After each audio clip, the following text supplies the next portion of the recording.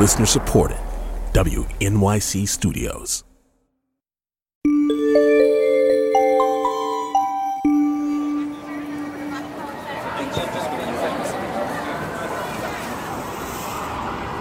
It's Politics with Amy Walter on The Takeaway. Not so long ago, it seemed unimaginable that you'd be able to hear a pin drop in Times Square, that there'd be no line for security at the airport, or that rush hour traffic would all but disappear. But here we are. It's been about a month since Americans began sheltering in place or practicing social distancing. Those of us lucky enough to work remotely are home. That's not a choice that healthcare workers, grocery store employees, truck drivers, or transit workers can make. The severity of this pandemic is unprecedented, and it will change the fabric of society in ways we haven't yet realized. That's why today we wanted to focus on the impact this pandemic is having on those of us who are just starting out in life. These are the people who will be living with the repercussions, good and bad, the longest. Right now, they're missing out on celebrating important milestones, graduations, weddings, bar mitzvahs, quinceañeras, and pregnancies. They are leaving school at a time when more than 22 million Americans have filed for unemployment.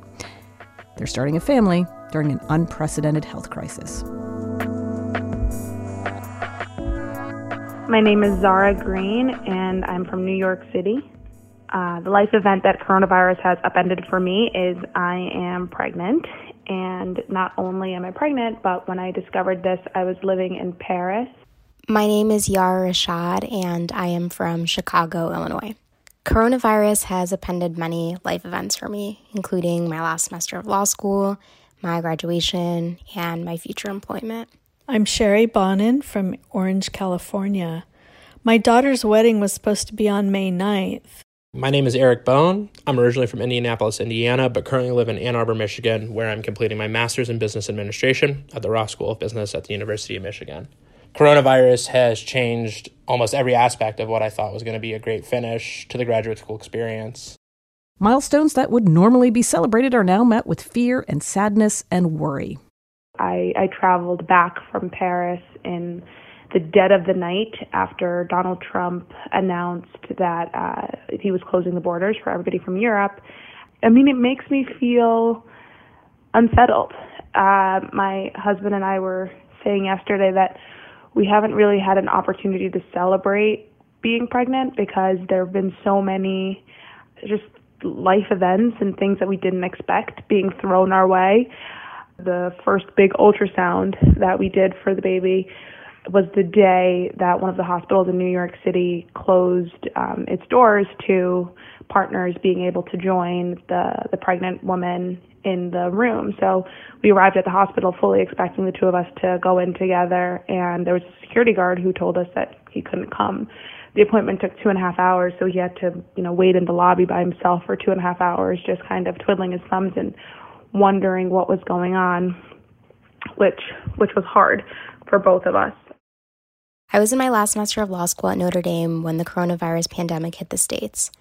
Notre Dame was on spring break at the time, and we received an email stating that in-person classes would be suspended for the rest of the semester. Notre Dame canceled commencement, and we are instead having a virtual graduation via Zoom. Everyone keeps telling me that not having a graduation doesn't take away from my accomplishments, but it definitely feels that way. Graduation was meant to be a celebration of the last 3 years of my hard work.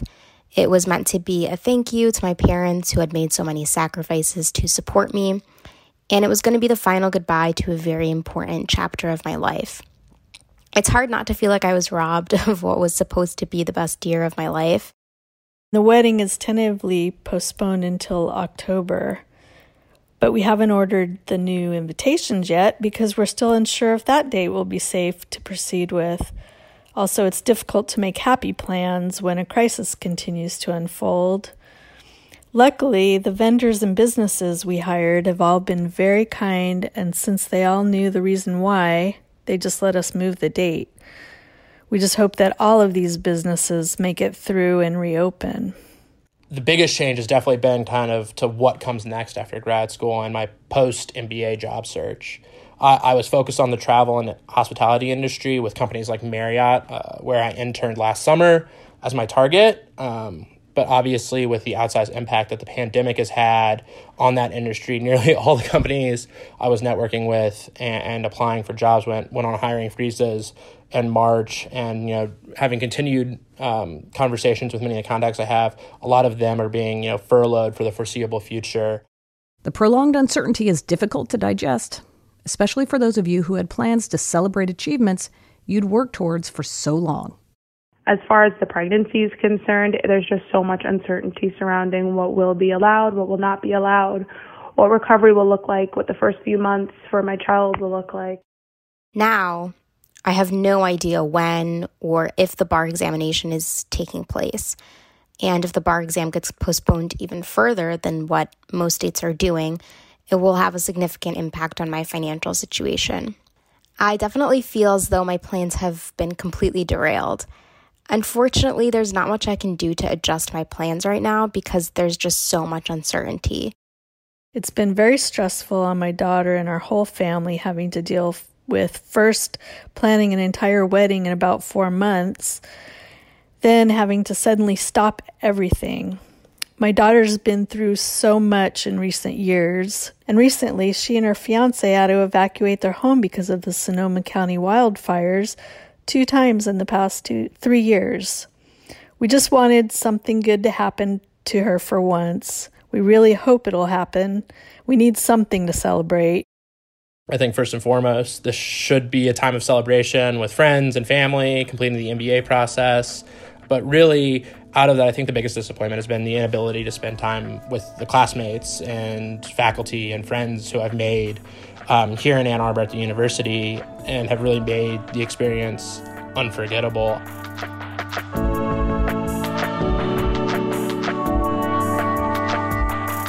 To help us understand the socioeconomic toll the pandemic is having on Americans, especially those of us who are younger, I spoke with Hannes Schwandt, an assistant professor at Northwestern University's School of Education and Social Policy. I spoke to him specifically about the impact recessions have on those trying to enter the workforce. There's a growing literature in economics that has shown that graduating in a recession has persistent impacts on income and labor market outcomes. So, if you enter the labor market during an economic downturn, then you will earn less in the short run, but then also this is observed for many years to come. And in the most recent study with Phil van Wachter, we are looking at the medium to long term. So we are following people up to 30 years after they enter the labor market, so around age 50. And we particularly focus on mortality as an important indicator for health and overall well-being. And we see that indeed mortality rates in midlife are increasing for cohorts that were particularly unlucky and entered the labor market in bad economic circumstances. So why would their mortality rate increase as they get older? We cannot really pinpoint down the precise mechanism, but the general idea is that graduating a recession on average can lead to socioeconomic decline. And so this could mean you have less income, that might mean more stress in your life, that might mean poorer health behaviors, and maybe a riskier lifestyle. And we indeed see that mortality increases due to heart disease, drug overdoses, lung cancer, liver disease, so causes that can be tied to health behaviors. How hard is it to compare past recessions to this moment that we're in?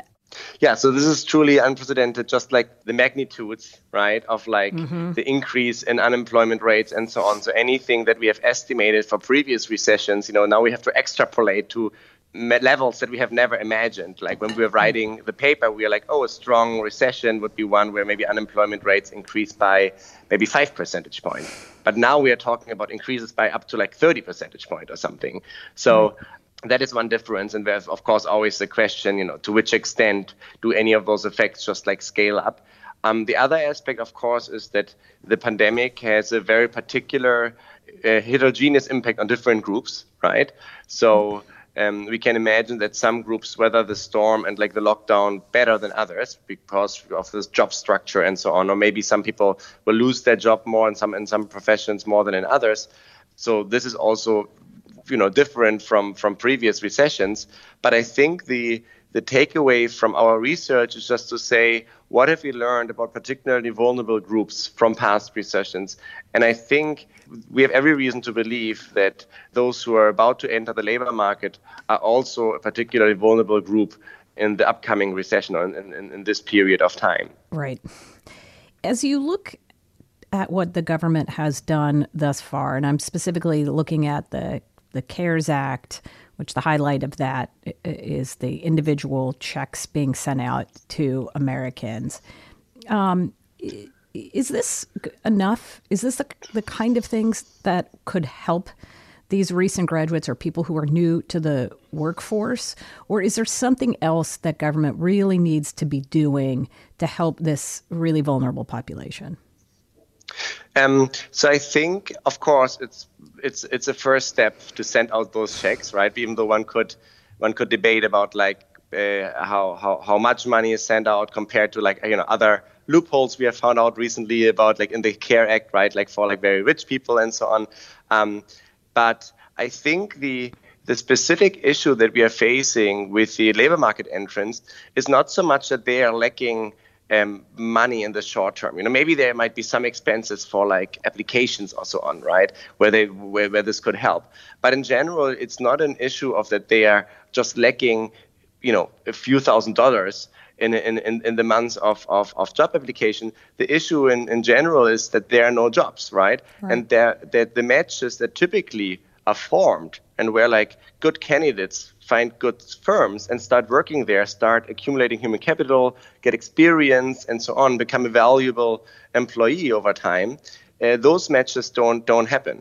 And I think it would be great to have something for example, wage subsidies that firms can get for hiring recent graduates and new labor market entrants. And I think that would be a much more directed incentive, policies that are directly targeted at creating those matches, and having the new labor market entrants, getting job offers. That would be particularly useful.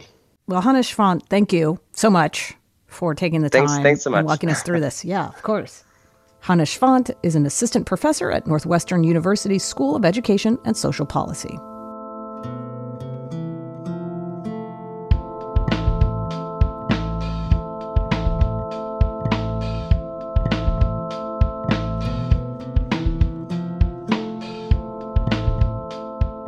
About a decade ago, the Great Recession was considered to be the most severe economic slowdown since the Great Depression. By late 2009, more than 15 million Americans were unemployed. Among them were millennials, graduating from college and eager to enter the labor force at the worst possible time. Many of them struggled to find work relevant to their interests, so they took a series of low-paying jobs that reduced their lifetime earnings. And for many millennials, this led to distrust of the institutions, policies, and personalities that they believe contributed to the financial meltdown. I talked to Amanda Mole from The Atlantic about how coronavirus might do the same for what she's calling Generation C. One of the stories that's emerging about the pandemic is that disasters strike different groups of people depending on where they are in life. And that means socioeconomically, that means employment-wise, that means, lots of different things, whether they live in rural or urban areas. But I think one that's been largely overlooked is how it strikes people differently based on where they are in just sort of the arc of their lives. But one thing that could be really, really severe in younger people is the sort of socioeconomic and political fallout that they have to deal with for the rest of their lives. So Generation C is a term that my colleague Ed Yong coined, and we have sort of at The Atlantic fleshed it out to mean young people right now, basically under the age of 25. So those in school, those in college, and those who are just in their very first post-graduation jobs, trying to make a transition from being young to being grown. From studenthood to adulthood. What do we think it means for these young people who, again, if they were in school or going through sort of their normal lives and struggling with all the things that a tween struggles with, or a person that is going into later teenagedom goes into, when they don't have those social norms, when they don't have those traditional points in their life that they can point to as guideposts? One of the things that I think maybe not all, but pretty much most of Americans sort of agree on is that the story of our teen years isn't just the story of going to school. That going to middle school and going to high school means a lot to people in a lot of different ways. It's where you start to build the skills to hash out interpersonal conflicts, to have romantic relationships, to understand your relationship to authority, to understand what you're passionate about in life. So all of those skills that you're picking up along the way that don't necessarily have anything to do with what's in your textbooks or what you're taking tests on are really, really super valuable. And they generally require a lot of in-person interaction. There have been studies done on distance learning programs that are conducted digitally, and even in situations where they are well planned and well funded, the results that you get out of them, the amount that the kids benefit is just not as much as going to school in person. And then for kids who are from economically disadvantaged backgrounds or from unstable families, school is where you get hot meals. School is where you get responsible authority figures that you can rely on. It's where you start to build your framework of understanding your role in life in a way that is far more important for disadvantaged kids than it is for ones with stable home lives. So you have this whole array of potential factors that could be impacting how these kids will move through the rest of their lives right now. Right. There's also been a lot of talk, though, about, especially if you're on the younger end of the millennial spectrum, of a generation that maybe they were in school during the downturn of 2008, or they started the job market on the tail end of the recession. But the sort of double whammy that generation is feeling. Can you talk a little bit about maybe how this sort of almost back-to-back crises is going to influence generation not just under 25, but potentially a generation under 40? So I am of the exact demographic that you're talking about here. I graduated college in 2008. I was laid off from my first job 7 months later when the economy collapsed. And it has taken me and, a lot of that cohort of sort of mid-generation millennials all of the time since then, and to scrape together the sort of stability that would have been a lot more achievable had that recession not happened. Now that those people are 10 or 12 years out from that experience, you're able to look at that data and say that, okay, the people who graduated from school, whatever kind of school it was, high school, college, law school, whatever, during that period of time, because they graduated into a period of instability, they have had their careers redirected in ways that have impacted not just how much money they earned then, but their lifetime earnings. Does this then widen the sort of okay boomer divide? I think that as the group of people who are sort of on the receiving end of a lot of the negative economic outcomes that this country has produced over the past 15 years, as that group grows, I think that you're going to see a widening of the existing ideological divide between older Americans and younger Americans. This was really, really legible during the Democratic primaries, right, where more centrist candidates like Joe Biden and Pete Buttigieg were a lot more popular among older voters, whereas further left candidates like Elizabeth Warren and Bernie Sanders especially were much, much more popular among younger voters. That divide over what people believe is the mandate of the progressive wing of this country's politics is, I think, only going to be widened as you watch people lose their jobs, as you watch working class people being required to deliver groceries to richer folks, as you watch, transit operators and people like that go into work and then die in disproportionate numbers, and as you watch how the effects of the pandemic are felt more acutely among Black and Latino people who have experienced environmental racism, who don't have access to health care at the same rate as the rest of the population. So I think that pandemics tend to illuminate how disadvantages accumulate, and young people who are, not as beholden to Cold War rhetoric and fear about more social safety net oriented policies are going to want government to do those things, are going to expect their leaders to have an answer for those problems. Amanda Mull, thank you so much for coming on and talking about this with me. Thank you for having me. I really appreciate it. Amanda Mull is a staff writer at The Atlantic.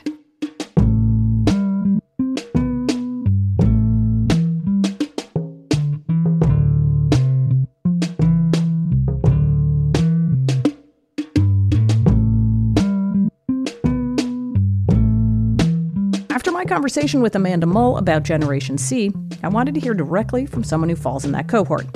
My name is Judah Lewis. I'm a political science major and an English minor at Howard University. Judah actually completed his first semester of senior year back in 2017, but he was forced to take time away from school in order to pay down the money he owed for tuition.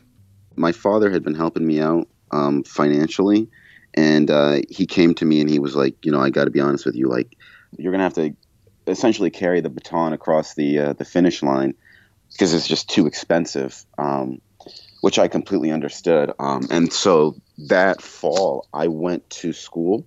I had a Pell Grant, and that was it. I had no other way to pay the money back, and that was the first half of my senior year. That year, they told me that I couldn't register for classes next semester because I had an outstanding balance. Which I knew was going to happen, but I was like, I need to go to school. I need to continue. So I ended up having to take all of my stuff out of my dorm because I wasn't registered for classes, and I had to go all the way back home.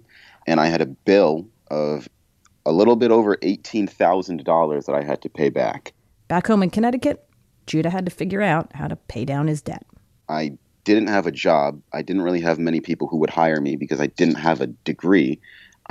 And so my younger sister at the time, she was in high school, and she said, why don't you work with me at this Vietnamese restaurant as a waiter? So I said, yeah, sure, I'll do it. And I did that for a few months. I was making less than minimum wage, which was difficult. After that, I left and I started to work at a warehouse at Amazon. And I did that for a month. And then I moved on and I got hired at the Marriott. When I first started there, I was making $11.05. I kept working. I worked there for about a year. I got promoted to the supervisor position, and I started to make a little bit more money. Essentially, all of the money that I had, I was just throwing it at this debt. And then I get hired at Voya Financial, which was another promotion. And I was still living well below my means, still just trying to find ways to cut corners so I can spend less. I had friends who would pick me up from work and bring me home and vice versa, just so that I could save money on bus fare and Ubers and that kind of thing. Eventually, I was able to get back to school. So he started his final semester in January. On track to graduate this spring, Judah, like thousands of other students, was planning for commencement celebrations and life post-graduation. But as COVID-19 began to spread, it became clear things weren't going to happen as expected. Obviously, everyone knew what the issue that was going on with COVID-19, that it was going to be a national issue, and that there were going to be some changes to how the university handled it and that kind of thing. Originally, we were told that we could stay on campus throughout the rest of the semester, but that everything was going to be online. And then they told us that we were going to have to leave and we could come back April 6th. And then that got moved up till them saying, you guys have to leave at the end of spring break, which then got moved up to now you have to leave the 22nd of, I think it was March. And then one day we actually got an email that said, no, actually, you have to be off of campus within 48 hours. And it's not just the end of the semester celebrations that have been upended by the coronavirus. Once again, Judah finds himself facing an uncertain financial reality. I was told recently that a scholarship that I had gone for might be postponed because of the coronavirus. I received Pell Grants and student loans and that kind of thing, and I received another scholarship, but I'm not sure if it was going to be enough to cover this last semester. That was another way, actually, that I had. Did that scholarship end up coming through or no? I'm not sure. It's still in limbo. You still didn't know? Yeah. I've been bothering one of my professors about it, and he said that it might be postponed, which I'm not sure what's going to happen with that. When you talk to your friends about this, do you feel like you're on the same page with people who are in your same situation, people who are graduating from school this year or almost set to graduate, and what their prospects might look like for post-graduation? And then even, I don't know, if you're talking about what your life might look like further down the road, like what this is going to mean for you all 5 or 10 years from now? You know, I'm not exactly sure with the students that I'm going to school with, if we're on the same page. I know that they're very upset about it as well. I know it's really, really difficult to work so hard towards something, and like you have this idea of being able to go to a commencement and bring your family and that kind of thing, and you don't get to do that. I don't think that we're necessarily on the same page. I think for me it was especially hard given my particular circumstances, and thinking like finally, like I will finally be able to graduate now, and I will be able to like show my parents my degree and that kind of thing, and I'm going to graduate with honors, and that's not going to be happening the same. You know, it's tough for sure, but I think that it's affected me uniquely in my financial situation, as well as me having left school for 2 years. And so you were hoping to go to Teach for America after this? Yes. And what's happened with that? I was accepted into Teach for America. I was accepted into the Dallas, Texas region.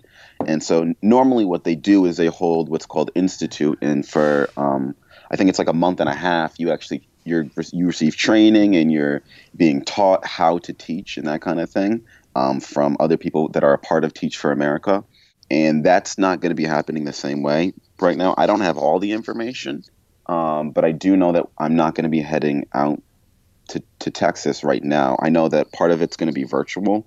That's what they're aiming. So if you think about sort of where we go from here as a country, do you see that your generation is going to be uniquely impacted by this? Is there a worry that you have that no matter how long this lasts, it's going to have a deep for sure. impact for longer than just a year or a few months? Oh, for sure. Yeah. I think that, I mean, my personal belief is that in life, in order to be successful, you have to have a lot of different things go right. And a lot of little things add up to huge monumental things. So it's not just me, but what I'm thinking about in particular is like young kids who are still in K to 12 who are not in school right now. What does that mean for them? I'm also thinking about like kids whose parents are struggling financially. What does that mean for them? Like if you're not getting the proper education and the proper care that you need in a span of a couple of months, that if you are already in a adverse situation, that could mean very, very bad things for you down the line. And that's one of the reasons that I want to join Teach for America, to be able to mitigate that. But that's definitely a concern of mine. Well, Judah, I really thank you for taking the time to sit down and talk with me and share your story. Oh, absolutely. It's been a pleasure. Please stay safe and take care. I will. You as well. Judah Lewis is a senior at Howard University studying political science and English.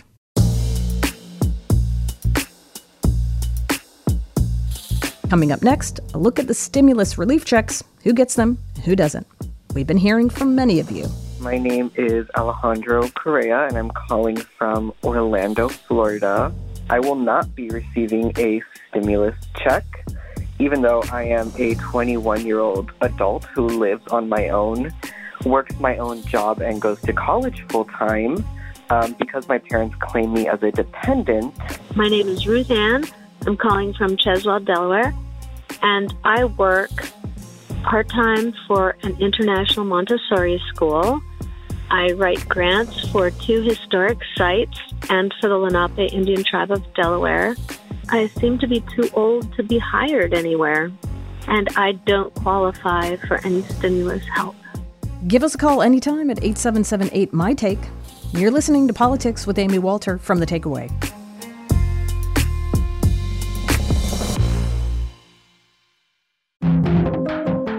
This week on the New Yorker Radio Hour, the furor on college campuses over the war in Gaza.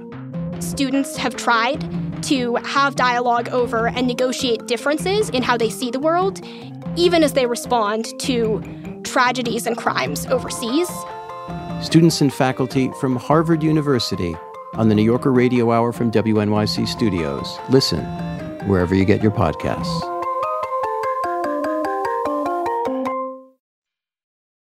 This week, many Americans expected to receive a $1,200 check from the government.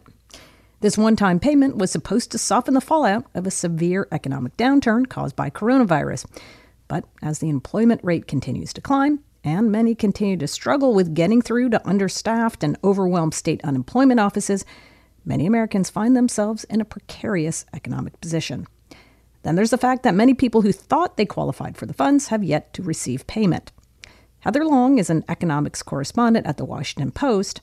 I talked with her about people who are falling through the cracks when it comes to receiving this payment.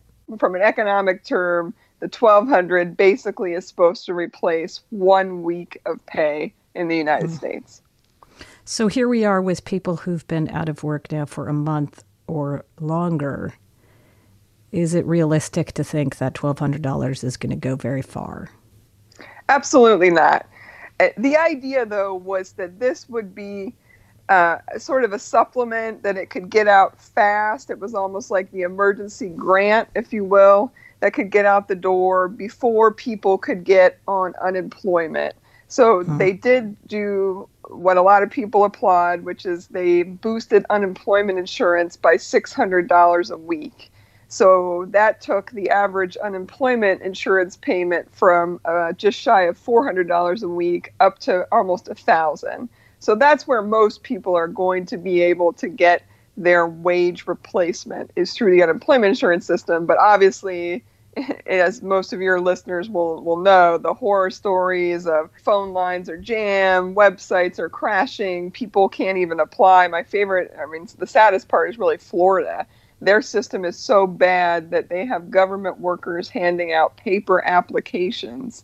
So people have to do a drive-through to grab a paper unemployment application.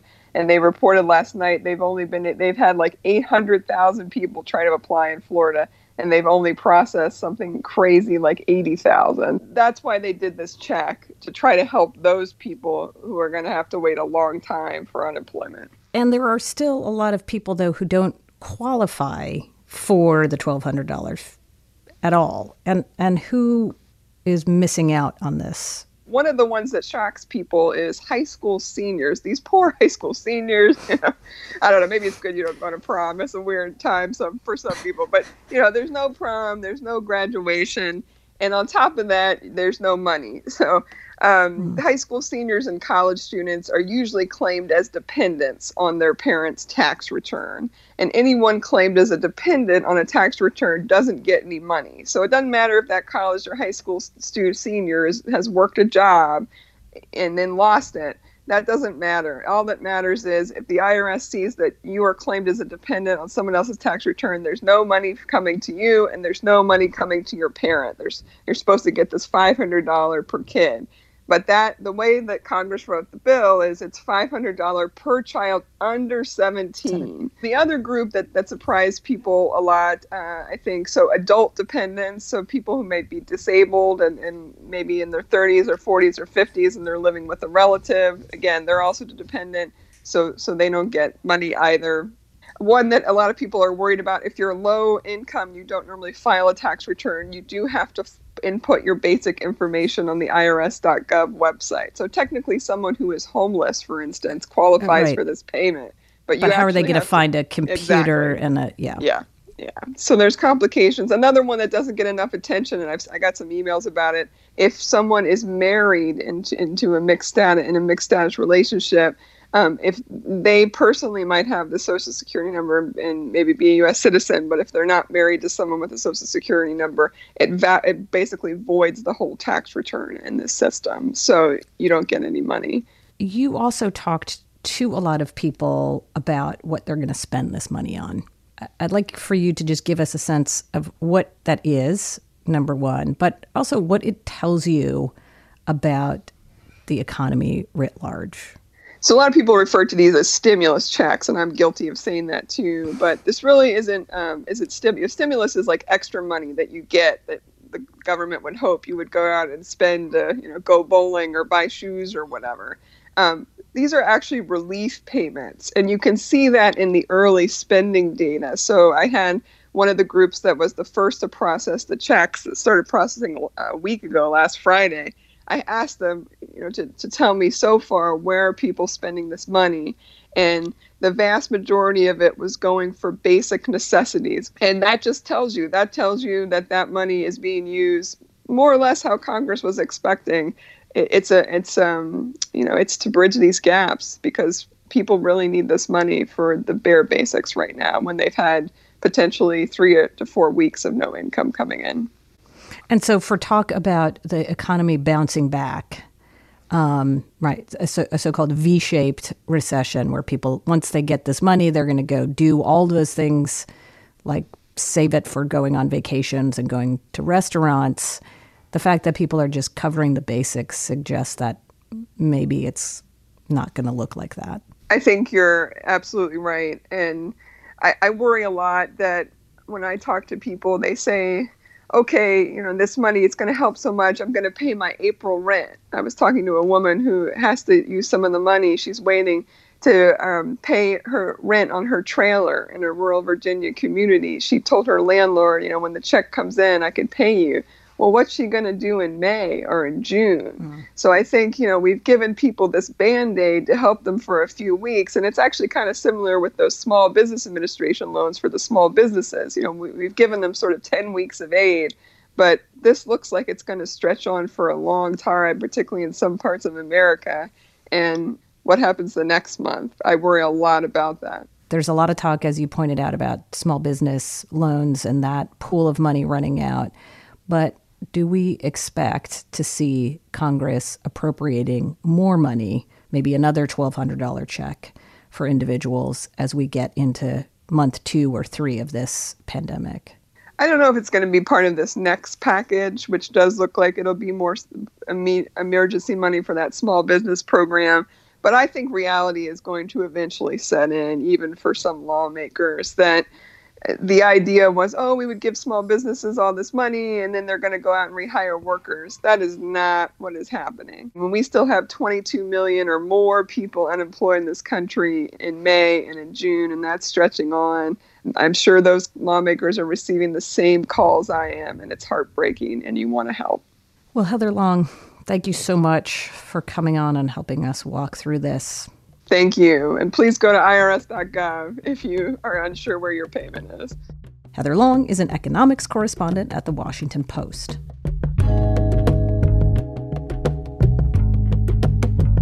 As part of our continuing look at how mayors across the country are tackling this pandemic, we called up the mayor of Lexington, Kentucky, Linda Gorton. Now, when I think of Lexington, I think about horses. I mean, it is the horse capital of the world, after all, but I know there's much more to it than that. I asked her to tell us about how her community and how COVID-19 has impacted business and life as usual in her city. Lexington, Fayette County, we are a merged government. So we are the city and the county, and we're about 325,000 people. And we are, of course, the home of thoroughbreds and thoroughbred farms and bourbon and Kentucky basketball. The horse industry is just carrying on. They're foaling right now. So the babies are being born. And our bourbon industry is interesting because it has started making hand sanitizer. In general, we are doing very well here. I am a registered nurse by profession. I had a full profession in nursing. And so early on, before we ever had a case in Kentucky of the virus, I recognized that we needed to get our stakeholders together to share information.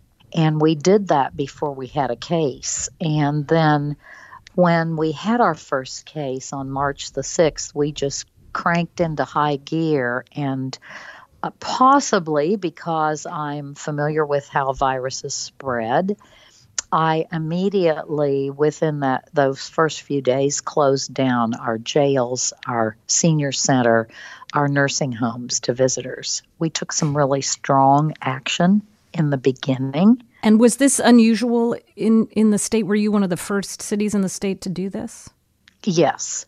And it helped us with our distancing and with people protecting these vulnerable groups. We did it with our homeless population. We immediately knew we needed to identify some other places where we could spread them out.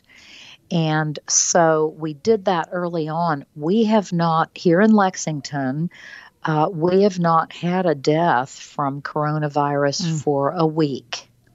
And we're a good-sized city. We have been proactive, and I think that has helped us. Plus, our population here, people have been really cooperative, people helping their neighbors. We are a highly educated, progressive community with very strong healthcare assets here, and we're known for a lot of those positives. So people here have taken it seriously. And as you pointed out, you said you haven't had any deaths this week. Do you feel like there is a flattening of the curve? Did you have a surge and now it's gotten better? In Lexington, we have stayed fairly flat. We keep going back to the kinds of actions we've taken. And we have, in Lexington, we have the University of Kentucky with their healthcare and some other major healthcare systems. So we are the largest healthcare hub in the state. If you just think about it, you'd say, well, we should have had more cases maybe. But Lexingtonians, for the most part, I think have pretty much now, they've followed the rules for quite a while. And in the whole thing, our highest daily case number was 19 here in Lexington, and now it has dropped considerably. So we never did have a really high spike. The other thing we're looking at as we're talking with mayors across the country is the impact that this pandemic is having on your tax revenue and lost revenue in general. And what impact do you think that's going to have on the county as you look ahead to budgeting for this next cycle? The revenue impact will be significant. I am right now in the middle of crafting my budget. I'll give my budget address to the council on April 28th. And we have worked with our forecasters very closely at the local, state, and national level. We think our revenues will be down by tens of millions, and it will require some reductions in our budget, and some of them will be very painful. Yeah, where is the most painful reduction going to have to come from? Well, that's difficult to say. We will keep our basic services mostly whole: police, fire, corrections, garbage collection, those kinds of things that people have to have.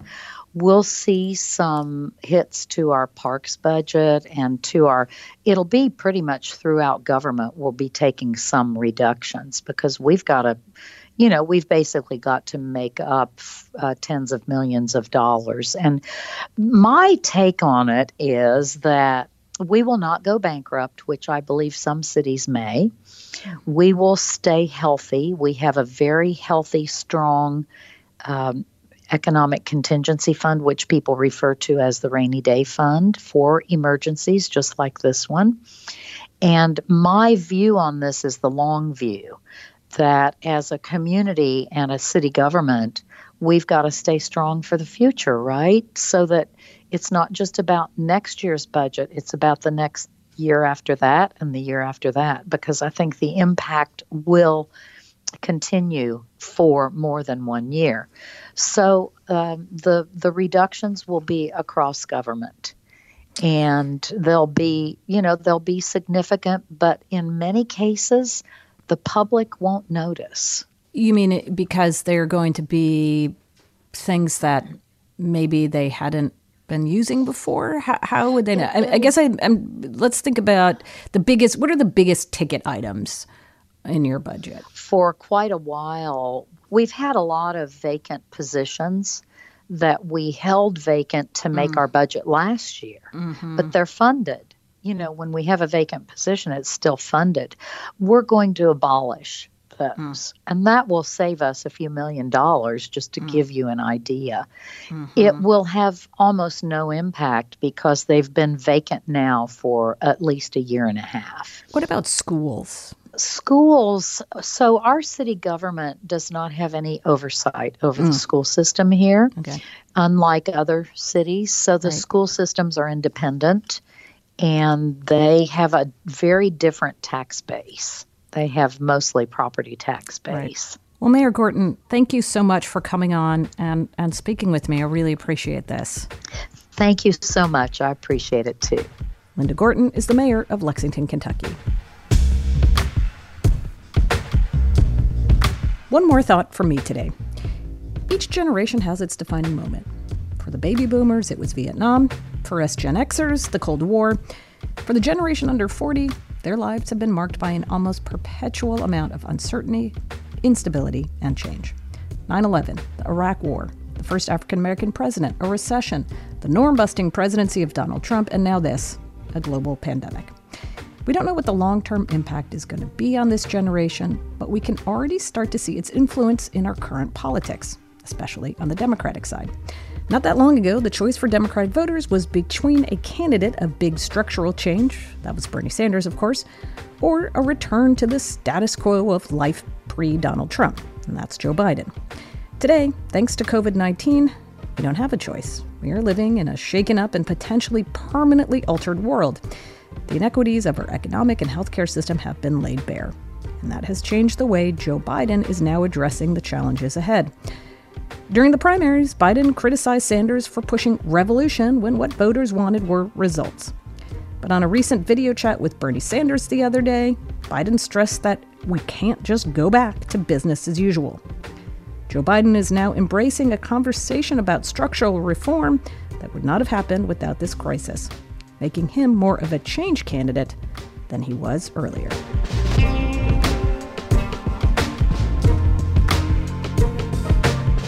That's all for us today. I want to give a big shout out to the people who made this show. Patricia Jacob, Amber Hall, Alexandra Botti, Polly Arungu, David Gable, and Lee Hill. And a very big thank you to those who came into the studio to make sure this show got on the air. That's Vince Fairchild and Debbie Daughtry. Thanks so much for listening. This is Politics with Amy Walter on The Takeaway.